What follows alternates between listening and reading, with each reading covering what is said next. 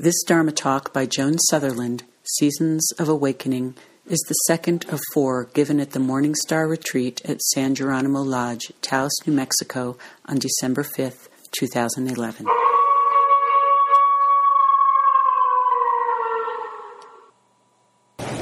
Good evening, Bodhisattvas.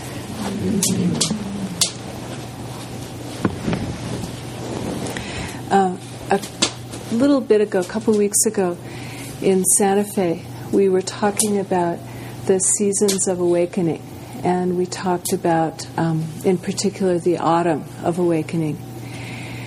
And the sense that seems quite important to me is that awakening is not just a sudden flash of something, and it's also not a kind of straight line march to the Emerald City.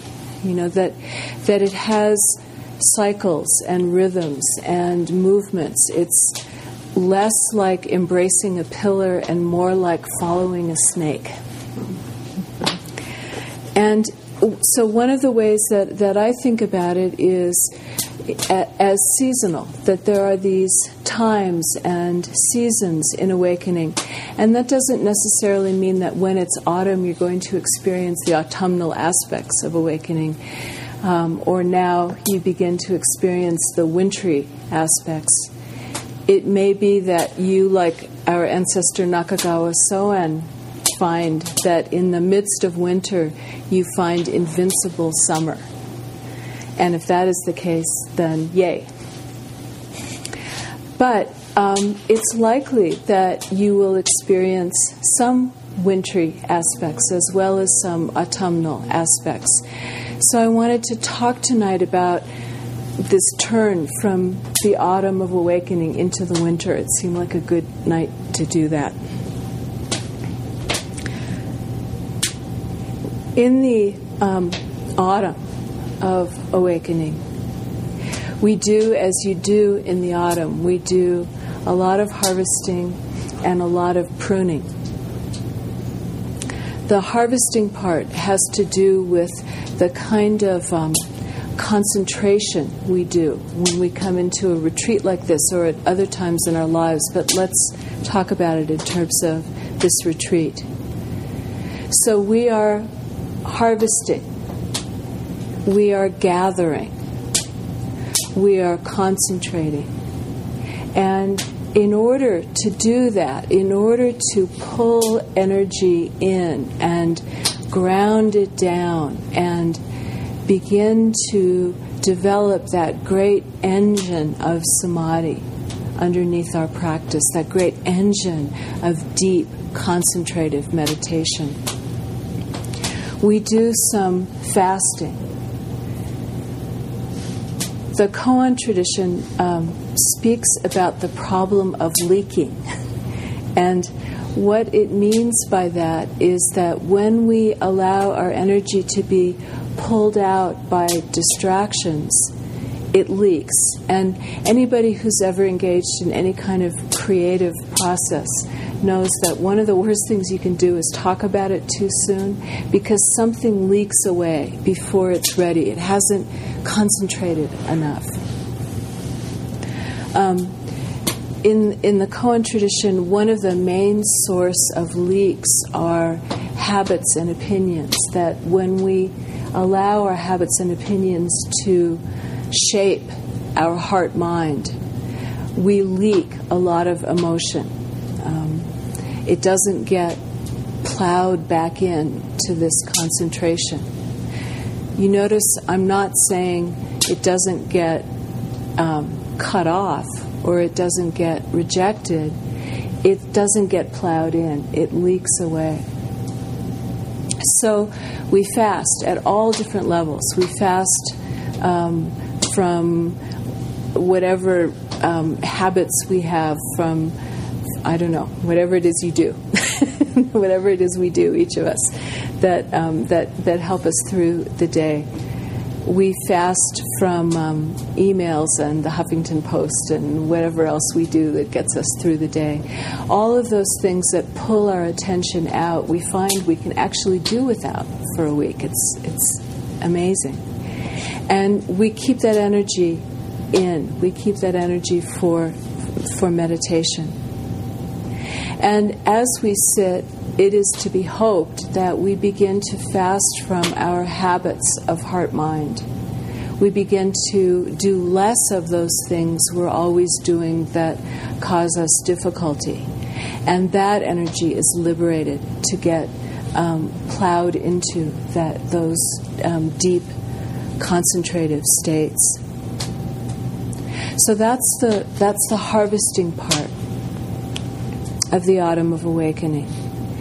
And as we do that, we might find that there are strange fruits and vegetables in the field.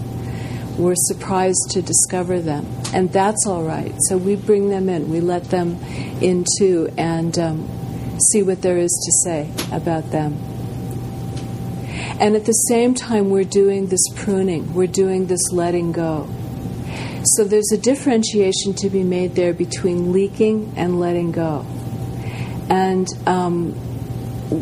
one is more prone to benefit our practice, and one is more prone to distract us from our practice. I place no value on that. I simply report, and you can decide what you want to do with that. So if something is leaking, you're still attached to it. You sort of follow the leak as it spreads out from you. If you're letting something go, it's genuinely dropping. It is coming to find a separate existence from you, and you are free of it. It gets to go live its life in freedom somewhere else. So that's how you kind of differentiate between leaking and letting go. So this is the pruning. This is the fasting. This is the letting things fall away of the autumn. When we think of that in the West, often images of renunciation come to us because that's how that's generally framed in many Western traditions. Not all, but many. In the koans, in most of the Mahayana, renunciation, the emphasis is not on what is put down or let go of. The emphasis is on the space that gets created by that putting down and what becomes possible when you do that. So, for example, in some autumn in the past, someone asked Yunmen, when the tree withers and the leaves fall, what is that? So there's a great image of autumn. The tree is sort of closing down and the sap is going down to the roots and the leaves are all falling. What is that? That's an image of renunciation, when things get simpler. And Yunmen responds by saying, golden wind is revealing itself. So he's flipped it on its head and said, okay, good, that stripping away is good. But don't forget what that renunciation makes possible.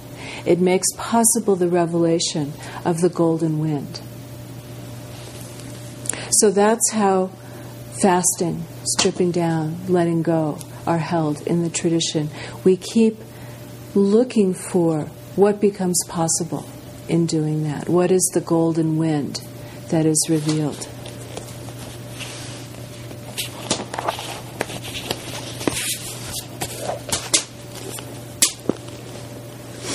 In this autumnal time of awakening, what we do very well is what's called the wisdom of differentiation. And you might remember, those of you who were around a couple of years ago, we talked about the wisdom of differentiation and the wisdom of equality as being two inextricable and equally important aspects of wisdom. So the wisdom of differentiation is the one that brings all those strange fruits and vegetables in from the garden and washes them off and looks at them and thinks, okay, that I'm going to make jam out of. That's going straight onto the compost pile, right? It's what sees the important differences.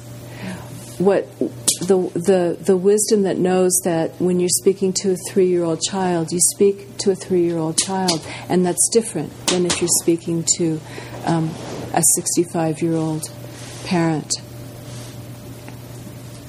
So the autumn is a lot about that kind of wisdom of differentiation. But what happens as we move into winter is we move towards the wisdom of equality. We move toward that image I mentioned last night of the snow as Guanyin's cloak that covers everything in this silver cloak that creates a sense of the equality of everything. All of the differences, the eccentric bits, the things that make things distinct from each other are covered under this one white silver coat. And so we move into a time which is neither more nor less important than being able to differentiate things, being able to discern what's jam and what's compost. It's just a different place. It's a different time, equally important. And that is when we see everything is equal. Everything has equal value. Everything has equal meaning. Everything has no meaning at all. So on that night we commemorate in this retreat, when Shakyamuni was sitting under the tree, at a certain point when things opened up for him, he said, "How wondrous. Everything from the beginning, every being from the beginning has always had this heart-mind into which I am now awakening. Every being has always had this heart-mind into which I am now awakening." That's the wisdom of equality, to say, my awakening happens in this vast heart-mind that we all share equally, that we all make together.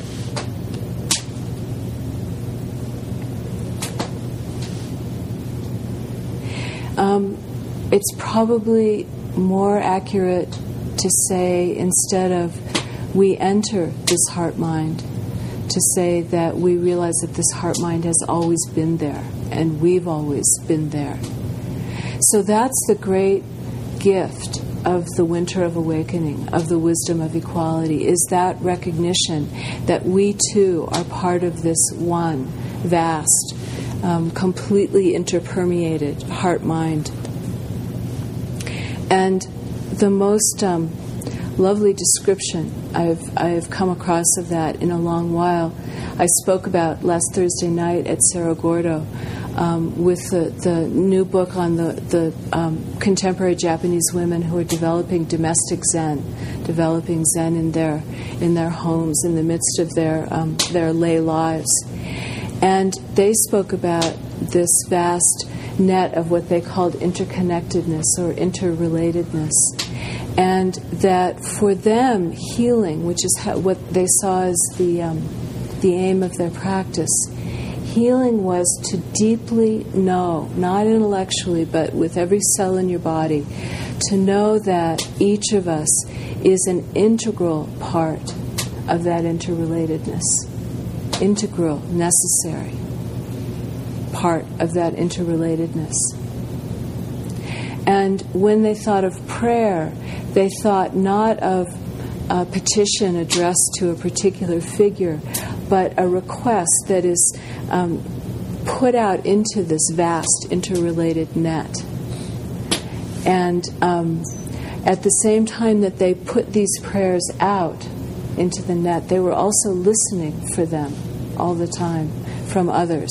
So there was this reciprocal relationship of compassionate exchange, compassionate listening, compassionate response to prayer. And I really loved that description. It meant a lot to me and felt like a beautiful evocation of this wisdom of equality. And I wanted to talk a little bit about the relationship between the wisdom of discrimination and the wisdom of equality, and why it's so important that we have both of them and we let them inform each other, make each other wise. If we have differentiation without equality, as human beings, we have a tendency to base our differentiations on things like, I like this, I don't like this is good for me, this is bad for me. That's how we make our discriminations and our judgments.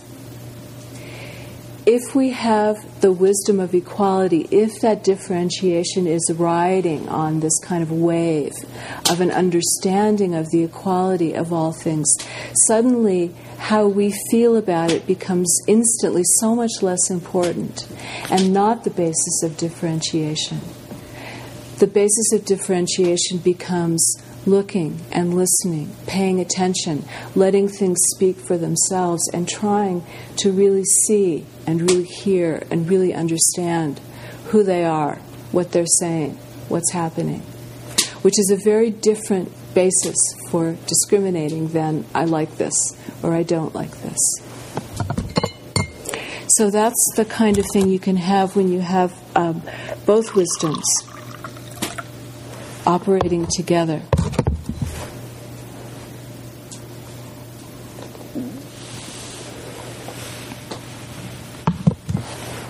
As I think I said last night, when I think about the winter of awakening and the wisdom of equality, I notice a kind of relaxation in myself.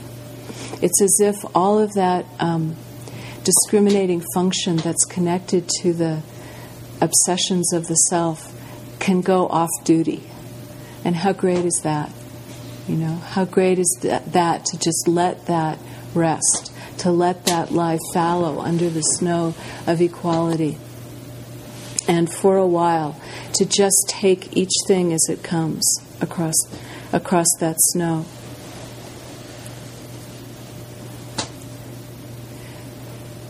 There can be some disconcerting things about the winter of awakening. And one of the things has to do with, in this position of radical equality and in this position of letting go of the usual criteria of the self, we can feel off balance or destabilized or uncomfortable. We can feel a process of deconstruction going on inside of us, which can be tough. It can be difficult to go through. And what I want to say is that when we feel that discomfort, that uncertainty, that feeling of being off balance or tilted, it's natural to say there's something wrong. There's a problem. I've got to fix this. My practice has gone wonky and I've got to do something to regain stability. And so what I would like to encourage you to do, you'll be shocked to hear, is the opposite, which is don't try to regain stability. Try to stay with whatever it is that's off balance, off kilter, uncertain, feeling like it's being deconstructed, because that's part of it too. Hear this, that is part of it too. That's as important a part of the practice as anything else. And our goal is not to right the ship as soon as it starts healing in one direction or the other, but to ride that and to see what happens with it. If that's hard to accept, think about this. In the winter, plants die and animals go hungry and branches crash to the ground under the weight of snow. But would we say that winter has gotten off track? Would we say that winter is wrong? No, we would say that too is part of it. That too is part of the cycle of the seasons. And the same thing in our practice. There's nothing wrong. There's only a wintry thing happening. Can you go from just not trying to jump in and fix it too soon to actually trusting it? Can you take the ride Can you allow yourself to be knocked over? Can you spend a good amount of time really doubting, really not knowing, and trusting the doubt? That's a very odd thing. But can you trust the doubt as equal to everything else, equally important to everything else? If you find yourself thinking, this can't be right, this has got to be wrong, I've got to shift my posture or change my breathing or fix my thoughts, or I've got to do something about this thing, see if you can examine the belief that's underneath the impulse to fix. I think I ought to fix this. I think I'm off the track because I believe what? What do I think about the way things ought to be? And examine that belief. Is it true? Can you know if it's true? And again, I'll say something I've said a lot of times before and apparently think it's important to repeat, which is, remember that by coming here, by sitting down, by spending your time like this, you are asking for something unprecedented. You are asking for something outside the realm of what you already know. Because if you already knew it, you wouldn't need to be here. You could be off having fun somewhere. So, if that's the case, if you are surrendering yourself to the possibility of something you can't yet imagine happening, remember that you can't yet imagine it. You don't know what it's going to be like. You don't know what it's going to take. You don't know what the path from here to there looks like. So don't try to fix things too quickly. Don't think you know. You might not know. And your this moment in your awakening, this event in it, might appear as a very strange fruit or vegetable from the garden. So don't throw it onto the compost too quick. Hang out with it for a while and see if there is something there that's important.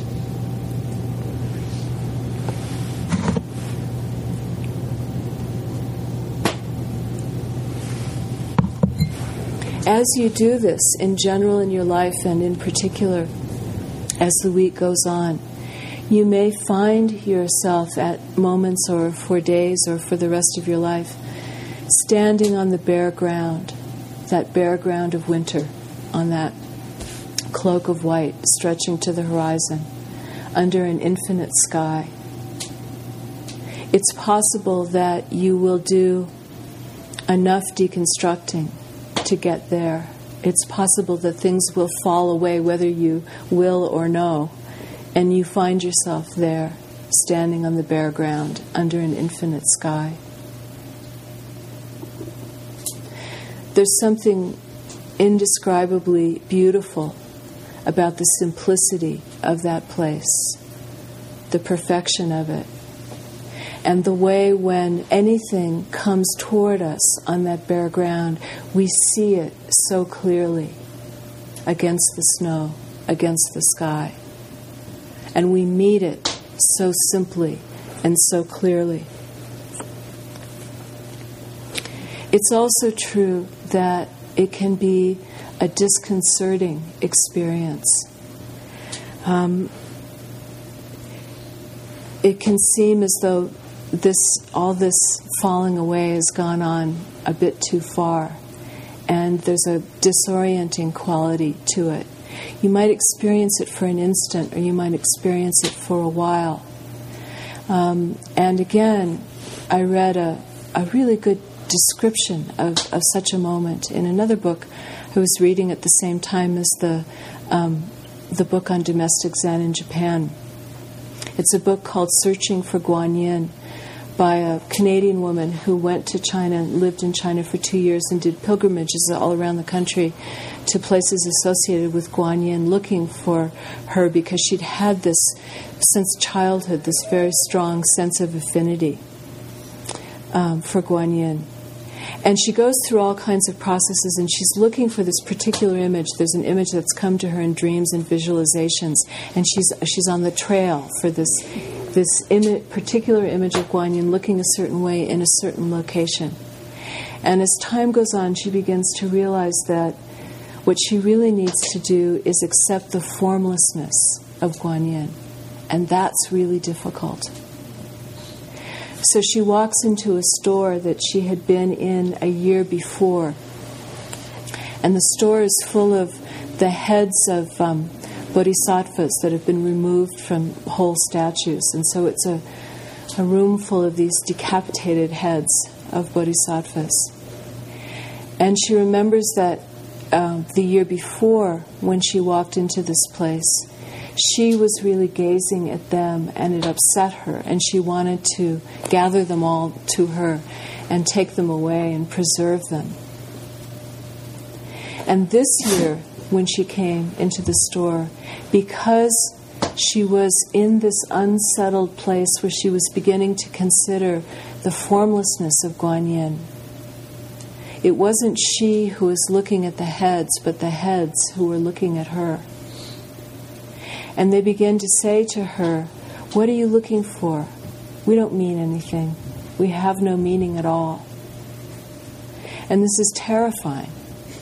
So this is that really sometimes difficult aspect of standing on the bare ground. The things we thought we cared most about for a while have no meaning at all. We've lost our usual way of understanding them, of seeing them, of feeling about them. They're just there, and they're sort of frighteningly autonomous. And I think maybe there's two parts to that fear. And one is certainly the fear of the loss of self. If I am not the things I think are important, if I am not the things I think are horrible, if I'm not the things I think are beautiful, if all of those meanings fall away, who am I?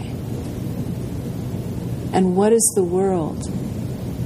What is the world if each thing is entirely autonomous?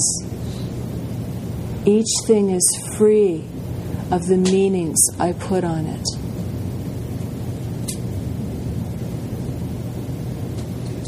That can be fearful. That can be disorienting, to say the least. So, fortunately, after winter comes spring.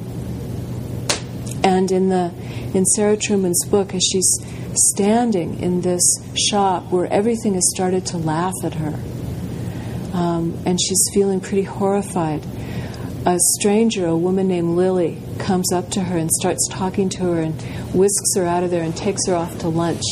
Very smart thing to do. And starts talking to her about the formlessness of Guanyin, not from the perspective of what is not there, not as an absence of her, the image she had held on to so tightly, but as a different kind of presence, the presence of possibility.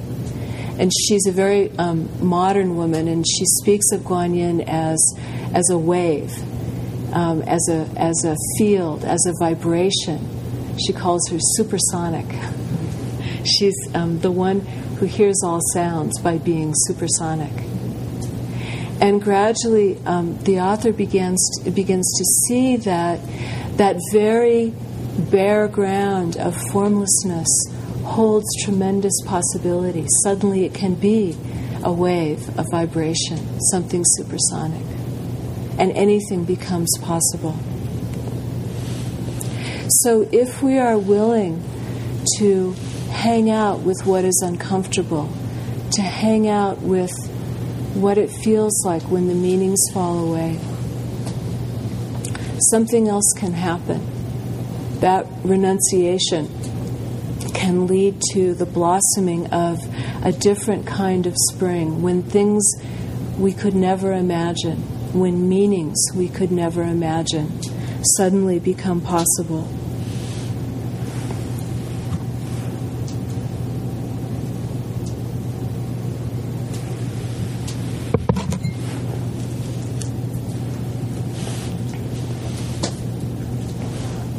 had this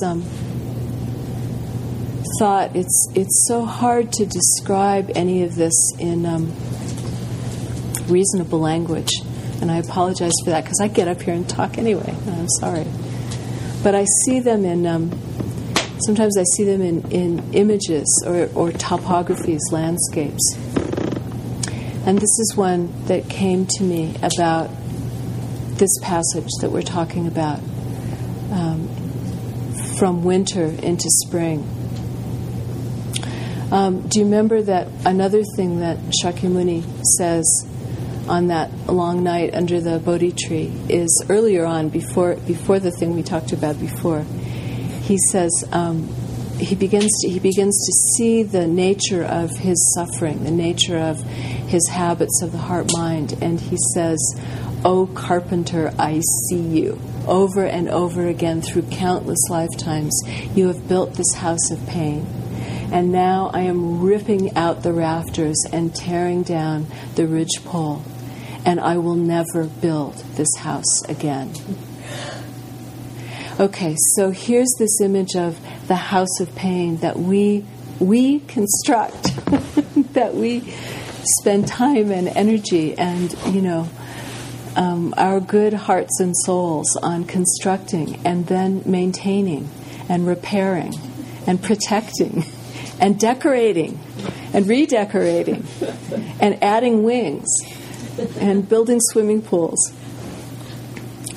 Lifetime after lifetime after lifetime, we construct this house of pain. And what beautifully happens in the winter of awakening is the house of pain crashes to the ground in an instant. "O carpenter, I see you. And I will never build this house again." And there you are, standing on the bare ground with the house gone. And what do we do with the feeling that to be on that infinite plain with no horizon, under an infinite sky with no end? How do we live there? It's hard to stay right there like that, and in fact, we're not meant to. We have to come to that place. We have to pass through that place. We have to be willing to stand there, but it's not a place we stay. So what's the next thing? Then it came to me, I was reading an essay on deep ecology, and it came to me that the etymology for echo in ecology is earth household. And I thought, in that moment, when we understand that being on the bare ground of winter is exactly the same as being in the earth household, is recognizing that that's where we live. That's the turn from winter into spring.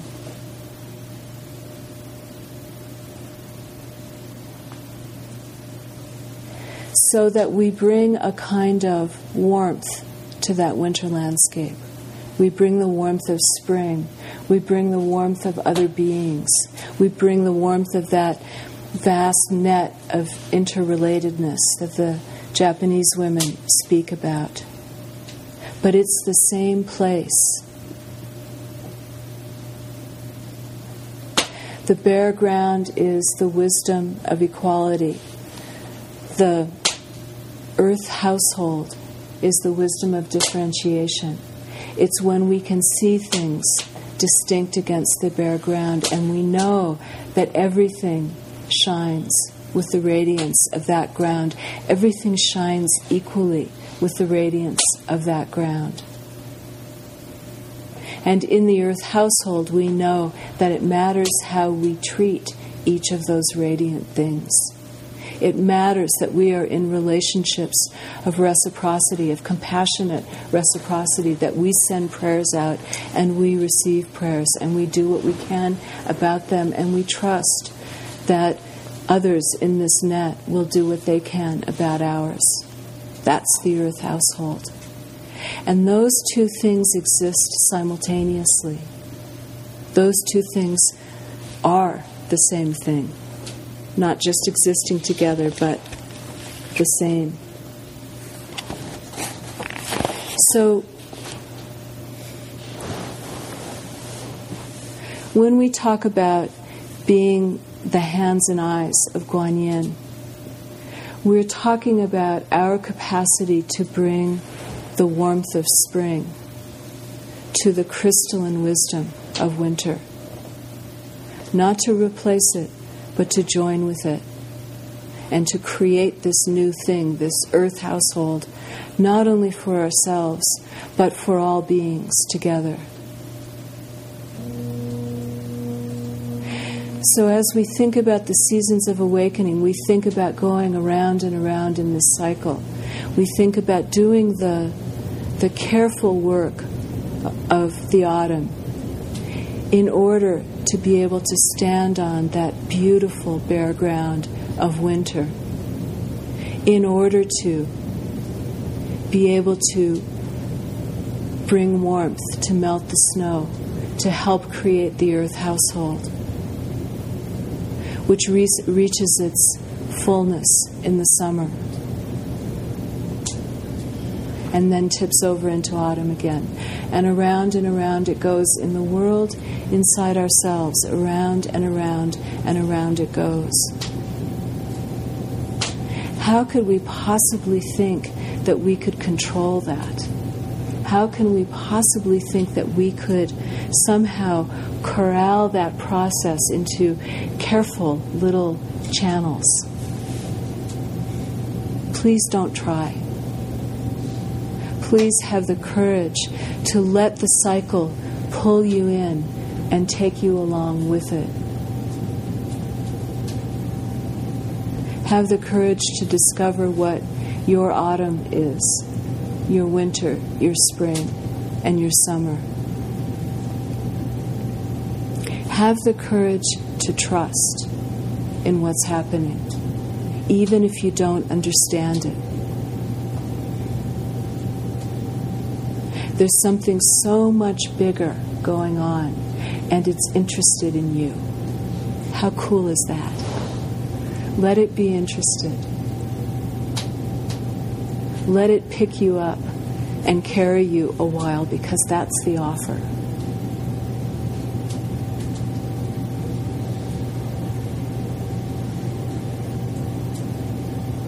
Become wintry. Become simple. Find that simple clarity of the natural world in you. That is to bring the earth household inside of us. Each thing in the natural world so simple, so clear, and simultaneously part of this vast, interrelated, interconnected, interpermeated network that we can't possibly understand in its complexity. Both those things are true.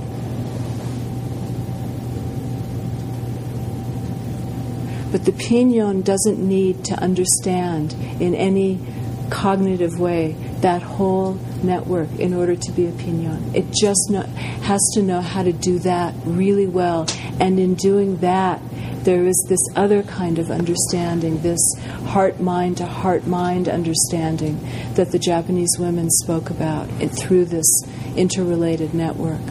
They said that's how all things speak to each other, heart-mind to heart-mind. So if we can find that simplicity and clarity of each thing in the earth household, and we open our hearts to the network, then we participate in the network without having to understand it all, without having to figure it out. We participate with our very simplicity and clarity and our willingness.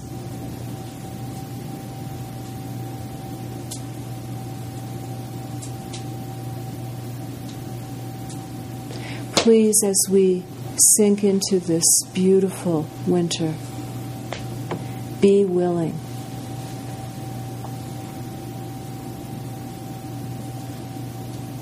If you are willing, if you stay willing, the rest will take care of itself.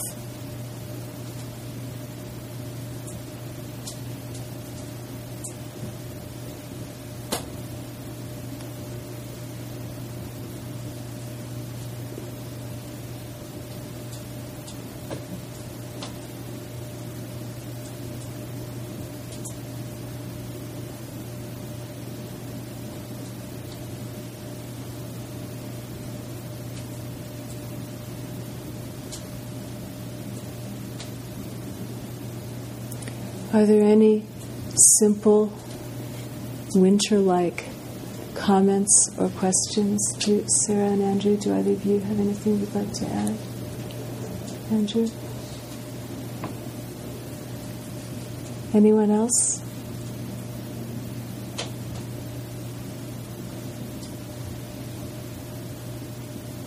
I'd just like to say that it's a very auspicious night for me and my family. That my son's been in the wilderness for 9 weeks.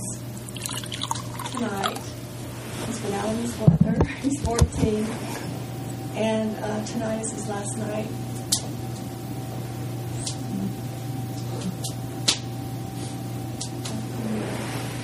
Carols in your thoughts. His last adventure.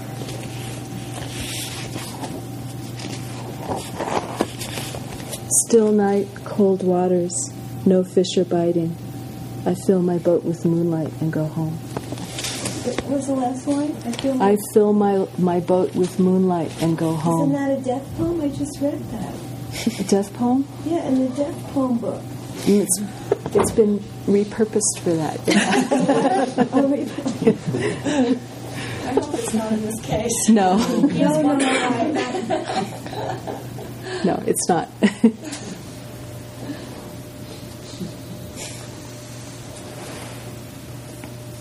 Anything else?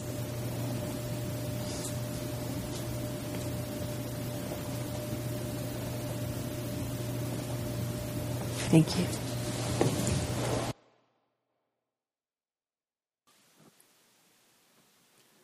These talks are made available through your donations to Cloud Dragon, the Joan Sutherland Dharma Works. To learn more about her teachings and to make a tax-deductible contribution, please visit our donate page at joansutherlanddharmaworks.org.